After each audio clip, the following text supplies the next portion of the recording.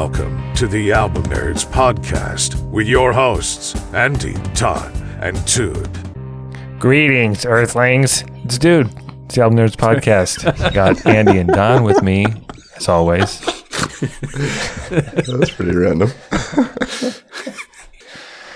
So, gentlemen, how you doing? You ready to talk about albums, super things? Yeah, I'm doing pretty super. How you doing, Don?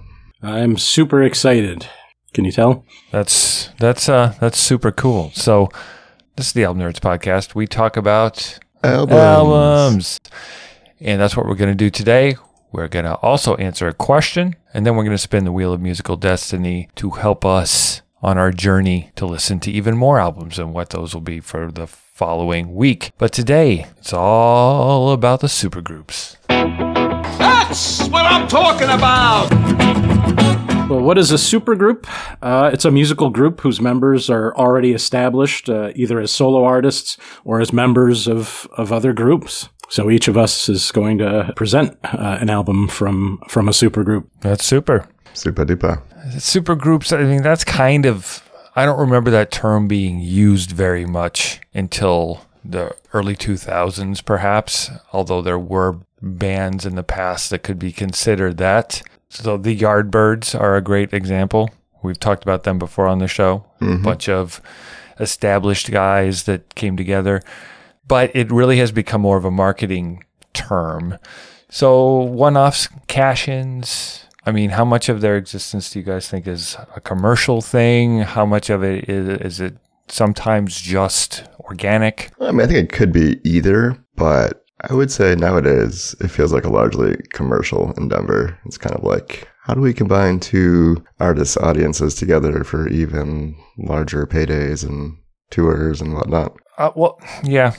Right? I mean... Yeah, I think that part of it is because the music industry has changed too, where there aren't as many big draws. I mean, look at how many concerts and stuff now. So you got supergroups, but then it's all these combo deals. They bring together as many people as possible because you're trying, it's harder to sell tickets. You're not selling as many records as you used to. So how do you make that up? But the creativity, I think sometimes, a lot of times is genuine. It's probably exciting for two big names or more to get together and try and make something new, especially if you've been in your band for a long time and that's all you've ever done. Yeah, it's cool when it happens organically. We did a whole episode about the Traveling Wilburys. And while that might seem like a big marketing, idea to have all these huge names working together, I get the sense that just sort of, evolved out of, some guys hanging around and, deciding they wanted to play together. And I think that's when it's best. All these musicians seem to be maybe just, admire each other or be friends through their playing or touring or whatever. And yeah, that feels very genuine. And maybe there's some interesting stuff that comes out of that. But even still, I would argue when you have so many like creative geniuses in a room trying to contribute to one thing, sometimes it's just like too many cooks in the kitchen. You don't have enough people just doing like enough role players, like you're trying to create like a good basketball team. You need a few role players on there just to rebound and shoot free throws and stuff. So I don't know. I'm not sold on the whole concept yet, but... Okay, so I think it's time to get super. You choose me? Hey,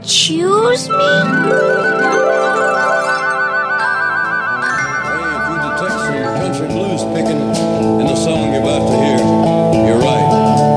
Played by one of the finest musical groups in the world. Welcome Bobby Whitlock, Jim Gordon, Carl Radle, and Eric Clapton. Derek and the Dominoes. Like having Johnny Cash intro your band. Yes, it's very kind of him. Nice guy. All right, so for my selection, here we are talking about Derek and the Dominoes and their 1970 album Layla and Other Sordid Love Songs. Why don't we play the title cut? It's a little bit of Layla.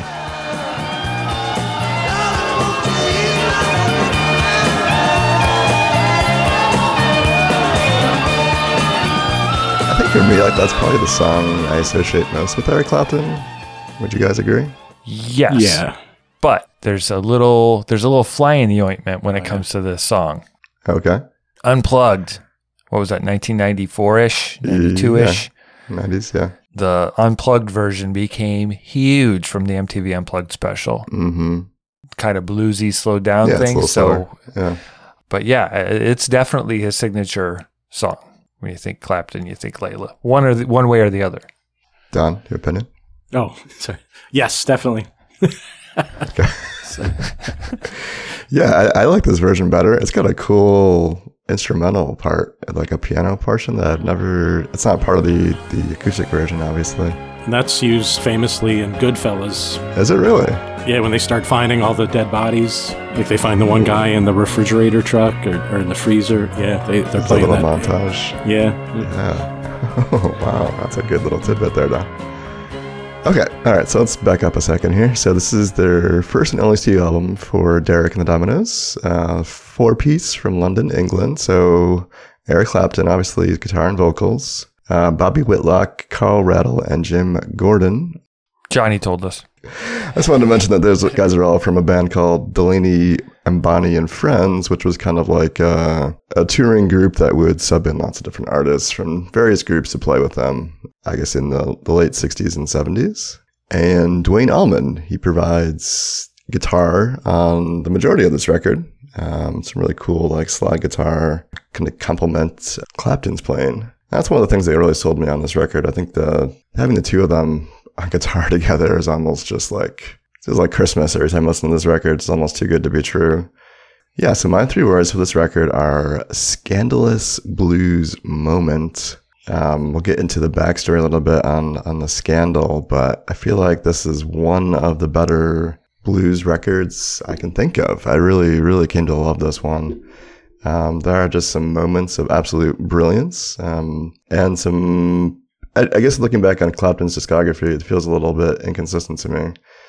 This record I thought was pretty solid start to finish, so in my mind I kind of hold this up above some of the other stuff he was doing in the late 60s and early 70s.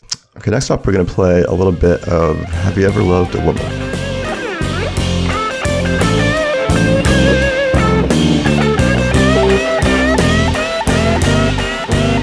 This whole album, I would say, is just like quintessential Clapton. And that's actually the 3 words I chose were 76 minutes of Clapton. So it's a double album, so it's long. While I appreciate blues guitar and blues rock, I do tend to get bored with it. You know, I think a lot of times songs can start to sound the same. But I don't know. I there's something about this album that keeps my attention. Clapton has, I think, a unique guitar sound. Yeah, I mean, he's one of those that, if you played one of his solos or something, I could probably guess that it's him. And that, those are the kinds of musicians I really appreciate. It's not necessarily the virtuosity, which he certainly has, but it's just that, he has his own original take on the instrument. And that's definitely, highlighted throughout the album. Although, I guess I would, as I move forward, I guess I would try to pick out which moments are Duane Allman and which ones are Clapton. Yeah, I was trying to do that too. The biggest helper is, I guess for me, was Duane tends to play the slide guitar on most of these tracks, so they can kind of tell the two apart a little bit easier. But yeah, I mean, you're primarily here for the guitar. I think the backing band is solid, and they do keep things moving along. But when the album is great, it's great because of the guitar playing. All right, let's dig into a little bit into the kind of the history of this record, or the setting, I guess, and when it was composed. Clapton, I see he had done Cream in the late 60s, which was very popular. He became a bit of a superstar because of that supergroup. He was looking to do something a little more under the radar. He had just kind of broken up with the guys from Blind Faith and was kind of gotten in playing some gigs with these Delaney, Mbani, and Friends. And I was enjoying kind of the anonymity of that group brought him. You could just kind of go on tour with them and not be, surrounded by fans. So he was kind of digging that vibe. And then he met a woman who happened to be married to his friend George Harrison as they were finishing up recording on All Things Must Pass, which we reviewed last year, the George Harrison record. Falls in love or becomes infatuated with George's wife, who was named Pattie Boyd. And that is largely the inspiration for this record. I believe the woman on the cover, or the painting on the cover of the record, is supposed to represent Pattie, or at least in Eric's mind represent Pattie. And the majority of the songs in here are kind of about unrequited love, or a love that you can't get to. Layla is written specifically about her, and the majority of the songs kind of do harken back to that theme. Pretty scandalous or pretty crazy to think about. One just having, your best friend's wife is someone that you're infatuated with is pretty scandalous. And then just adds another layer when that person is such a public figure like George Harrison. Eventually George and Patty would get divorced and Eric would end up marrying Patty in the 70s, I believe. Were you guys aware of that situation? Yeah, we just didn't have time to get to it during All Things Must Pass, because I did want to talk about it during that because it was torture for him to be around her. This album to me feels like a continuation in some ways of All Things Must Pass. It reminds me a lot of Rick Springfield with Jesse's Girl. It was like the same situation. Yes. Sorry. The only two people that have ever gone through that are Eric Clapton and Rick Springfield. Sorry, Andy.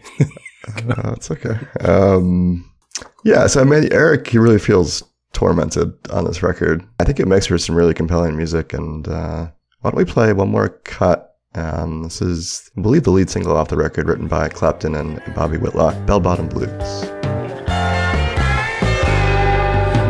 I could choose a place to die, it would be in your arms. Yeah, so I've always really enjoyed that song. Again, it is a reference to Patty Boyd. Eric was touring the States and she had asked him to get her some of those American bell-bottoms while he was there. And there's sort of a joy in it. You can tell he's in love, but at the same time, it's killing him.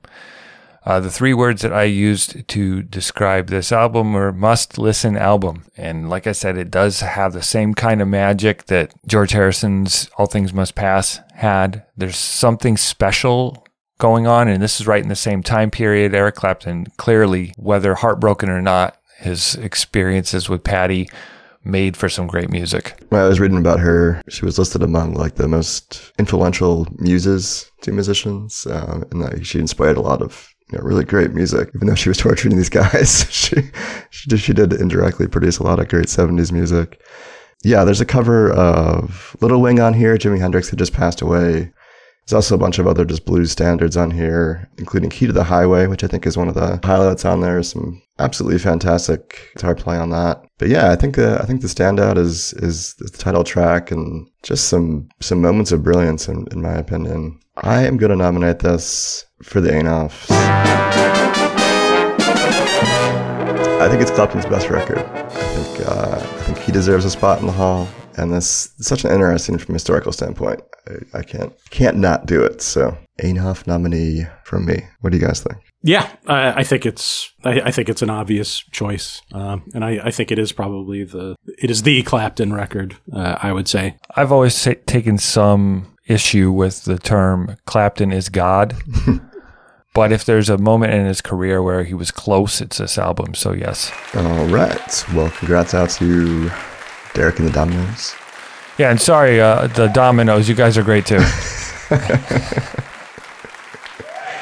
Yeah, so once again, Layla and Other Assorted Love Songs is the one and only record. They did release a few live albums afterwards, but if you haven't heard it, it's a little bit of gold from the early 70s. Excuse me, I'd like to ask you a few questions. Now it's time when we ask ourselves a question.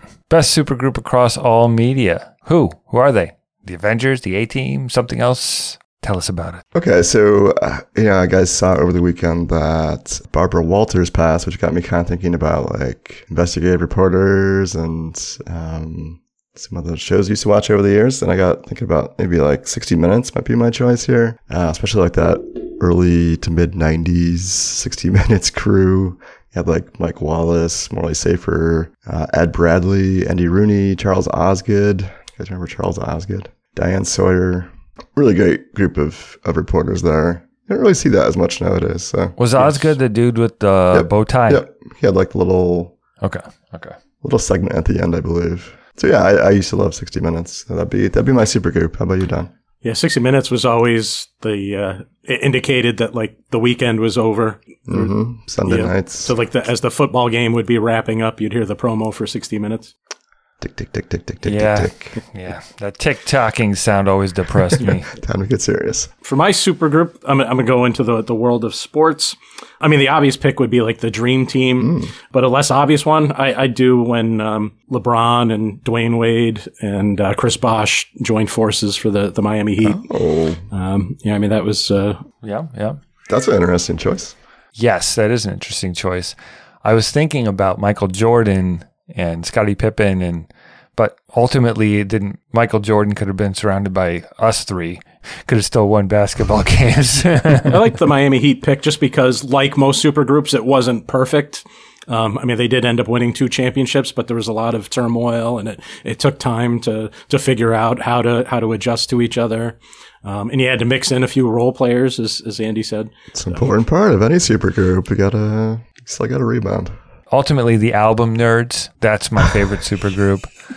And in the podcast world also, Smartless really was what I was thinking about, which kind of came together during the pandemic. It's Jason Bateman, Sean Hayes, and Will Arnett. And they, I think it's a weekly show. They have a surprise guest every week. One of the guys picks the guest, and then there's hints at the beginning, and the other two don't know who it's going to be. But it's a lot of celebrity friends. They recently interviewed President Biden, which was cool and funny. But the show is funny. Their friendship is clear, and I really like the vibe. So I think that's certainly a supergroup. Not that they need any promotion. They're doing just fine. Maybe they'll send some back our way. There you go. Wow, guys, I'm impressed to get some deep picks here. I wouldn't have thought we'd go with. Nice. Yeah, tried to keep it interesting for once. For once, yeah. What about all you out there? Best supergroup across all media, movies, TV, etc. Who's your favorite? Let us know. albumnerds.com/discord. You want to get high?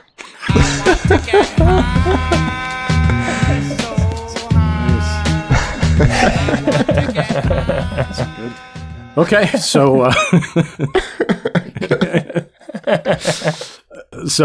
my pick for a supergroup is an album by the Highwaywomen. Aha, you said Highwaywomen, man.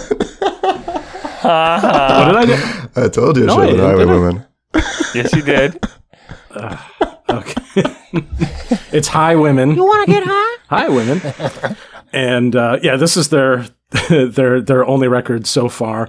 Highwomen is a country music supergroup made up of Brandi Carlile, Natalie Hemby, Maren Morris, and Amanda Shires. They're all established solo artists. Here's the first cut from the album called Highwomen. We're the Highwomen. We sing a story still untold. We carry the sons you can only hold.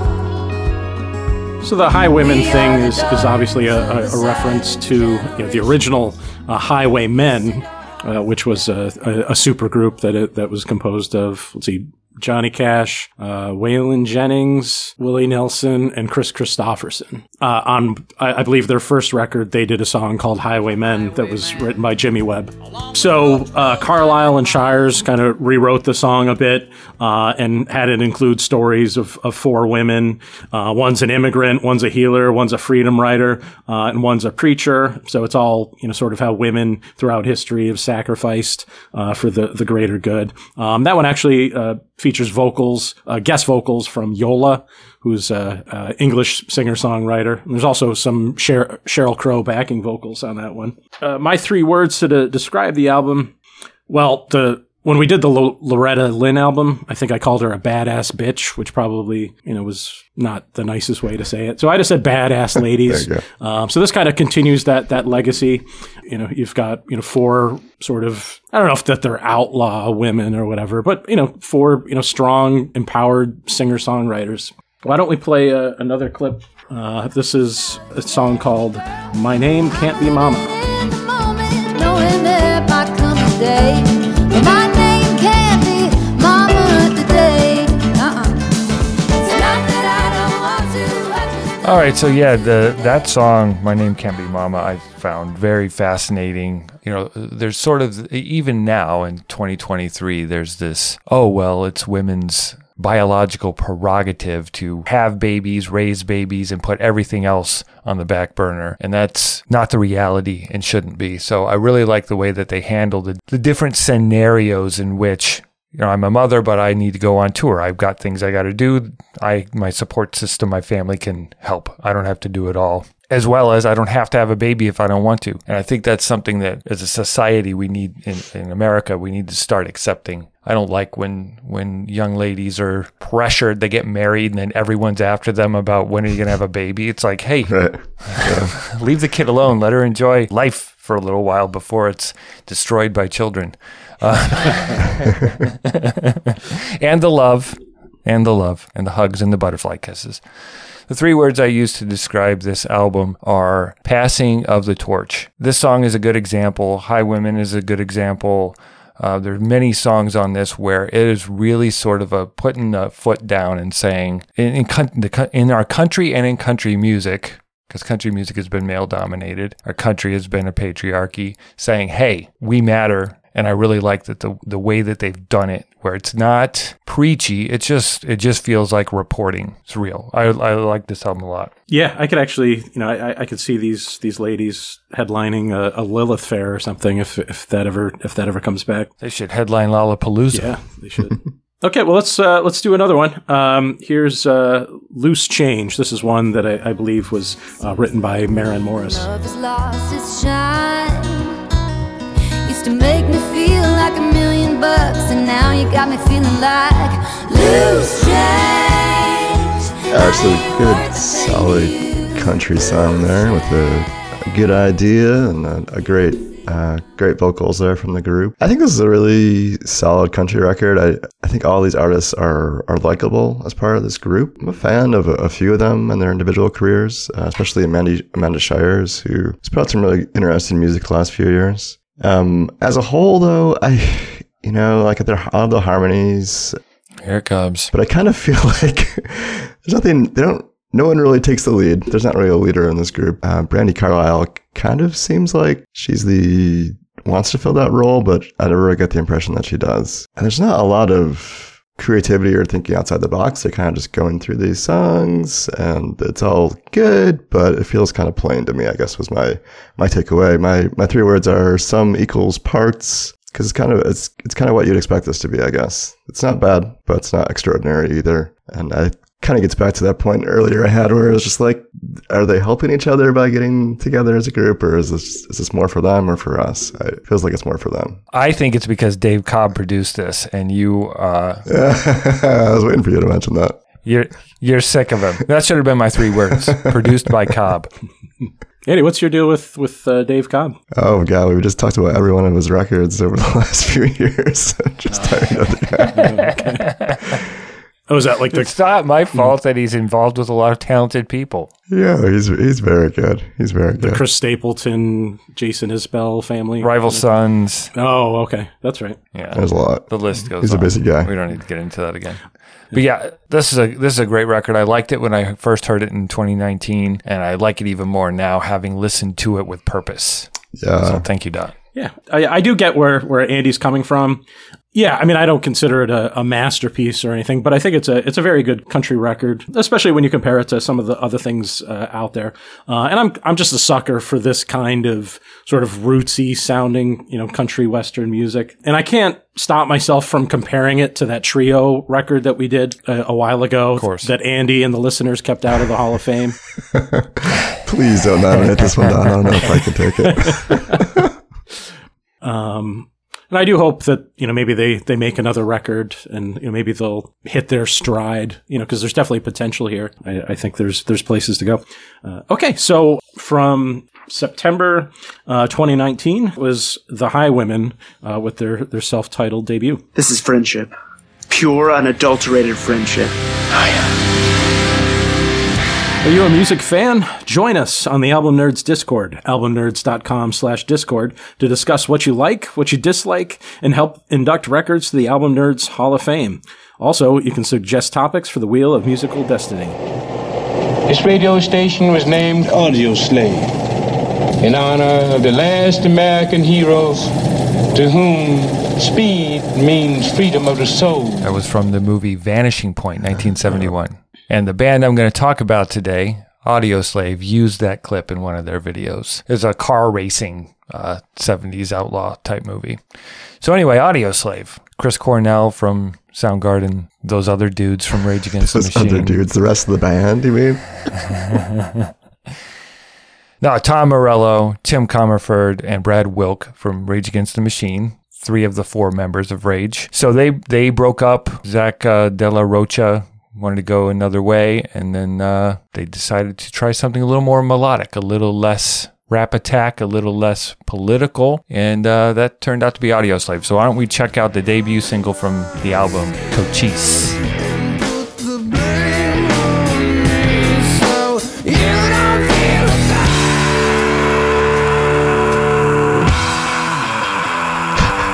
Where's that coming from at that point, right?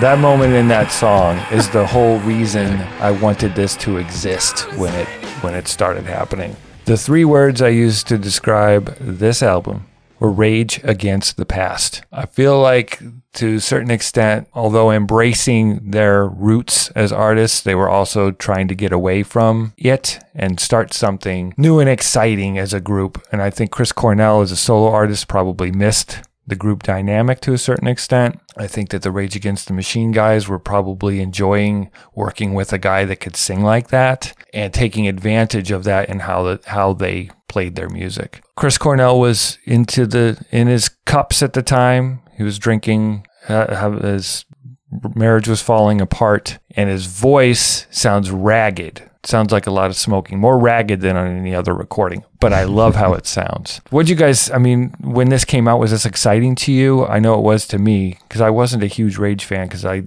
was too political for me at the time. So it was really fun to have their music in my life in this way. Yeah, this was pretty popular when it came out. Like a lot of radio play. I did own this, and yeah, I was just curious. I just wanted something Chris Cornell, since Soundgarden had broken up for a while at this point, and his solo stuff wasn't really doing it for me. So yeah, I guess I was kind of on board. Yeah, and I was working in rock radio at the time, and there was a lot of anticipation about this record, and I think there was hope that it would kind of save the format, because that was kind of when rock radio was dying. But I remember being surprised by it. I think I was expecting something more in the vein of Rage, and I remember being shocked by how melodic most of the songs were. Speaking of melodiciness. Melodosis. Melodica. Speaking of melodica, why don't we listen to I Am the Highway?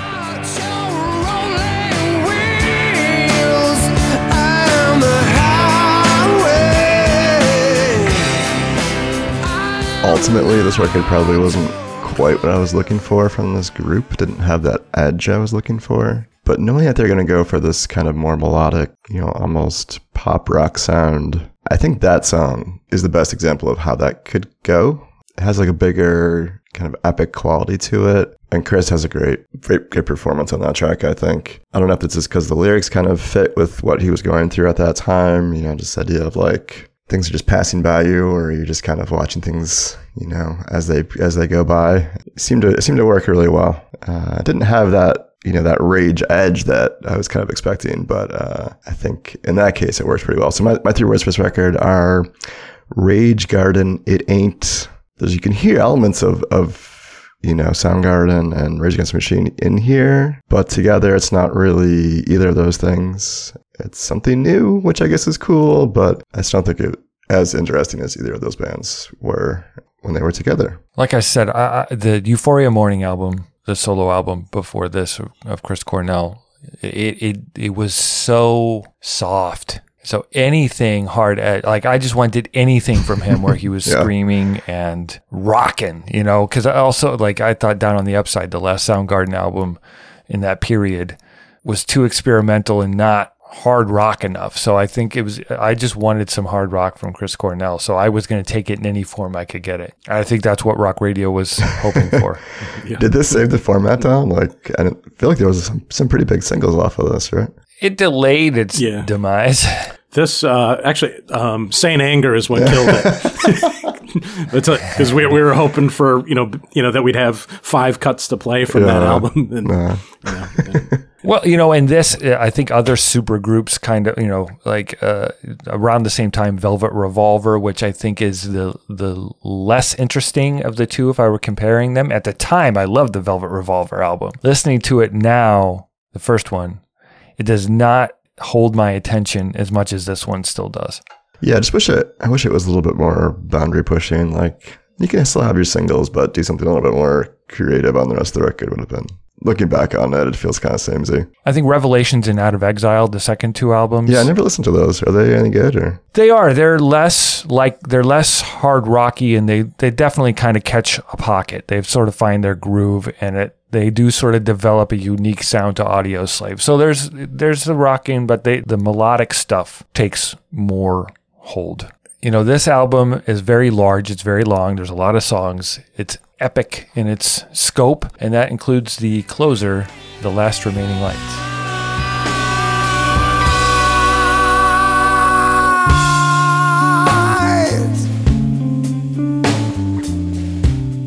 Yeah, I often gravitate to the final song on an album, and that's a good one.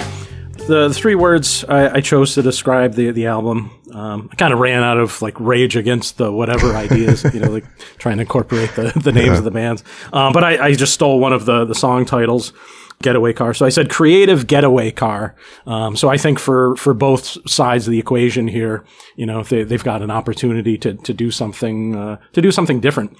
I keep coming back to Sammy Hagar joining Van Halen because I don't know. It was a completely, it still sounded like Van Halen, but it was a completely different thing. And, I think Hagar brought in maybe a bit more seriousness or something. It's Van Halen, not Van Hagar, Don. Sorry.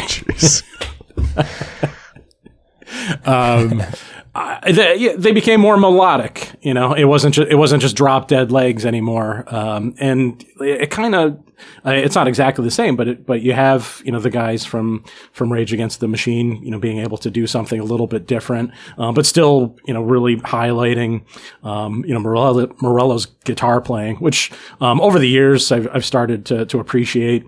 I think I had that version of Guitar Hero where you could like unlock him or something. So I think that's when I, kind of realized how good of a guitarist he was. So, I just think this is a really cool record. And again, it just sounds like guys, writing songs together. It doesn't play like Rage Against the Machine meets Soundgarden, just like Andy said. And these are guys just, getting together, writing songs. And, this is a really solid effort and a good listen. It's been 20 years. Go back to it. Go listen to the Audioslave debut album. I think you'll be pleased. I wonder if our conclusions changed at all, from the beginning of thinking about supergroups and then digging through, looking for stuff to talk about for this week. And I think when it's right, it's right. And when it's wrong, it's right for somebody. There you go. I think my opinion of supergroups have gone down a little bit after digging into them in more detail. I'm not convinced that it's really a recipe for a great band to have a lot of big personalities or a lot of extremely talented people together. It does happen occasionally, but I think as a whole, if all of our bands were like this, I think it would be worse off for music. So the best supergroups are ones you don't know are supergroups. The ones that have become something. And Audioslave got close. They kind of became their own thing and ceased being the Rage Against the Machine, Chris Cornell project. I think that's when it's a true success. Yeah, when it becomes its own thing. Yeah. Overall, I think we picked, three pretty good examples of supergroups. Even, I think in 2 of them, there might be a little bit of disappointment in them. The idea of a Highwomen or, the idea of Audioslave maybe is greater than what it ended up being. That's the danger of supergroups. That's a good kicker right there. That's the danger of supergroups. And that's one to grow on.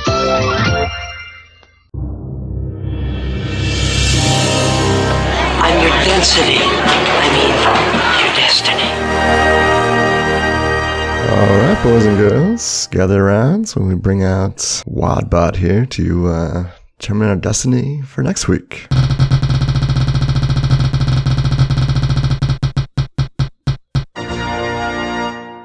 Your musical destiny will take you to one man.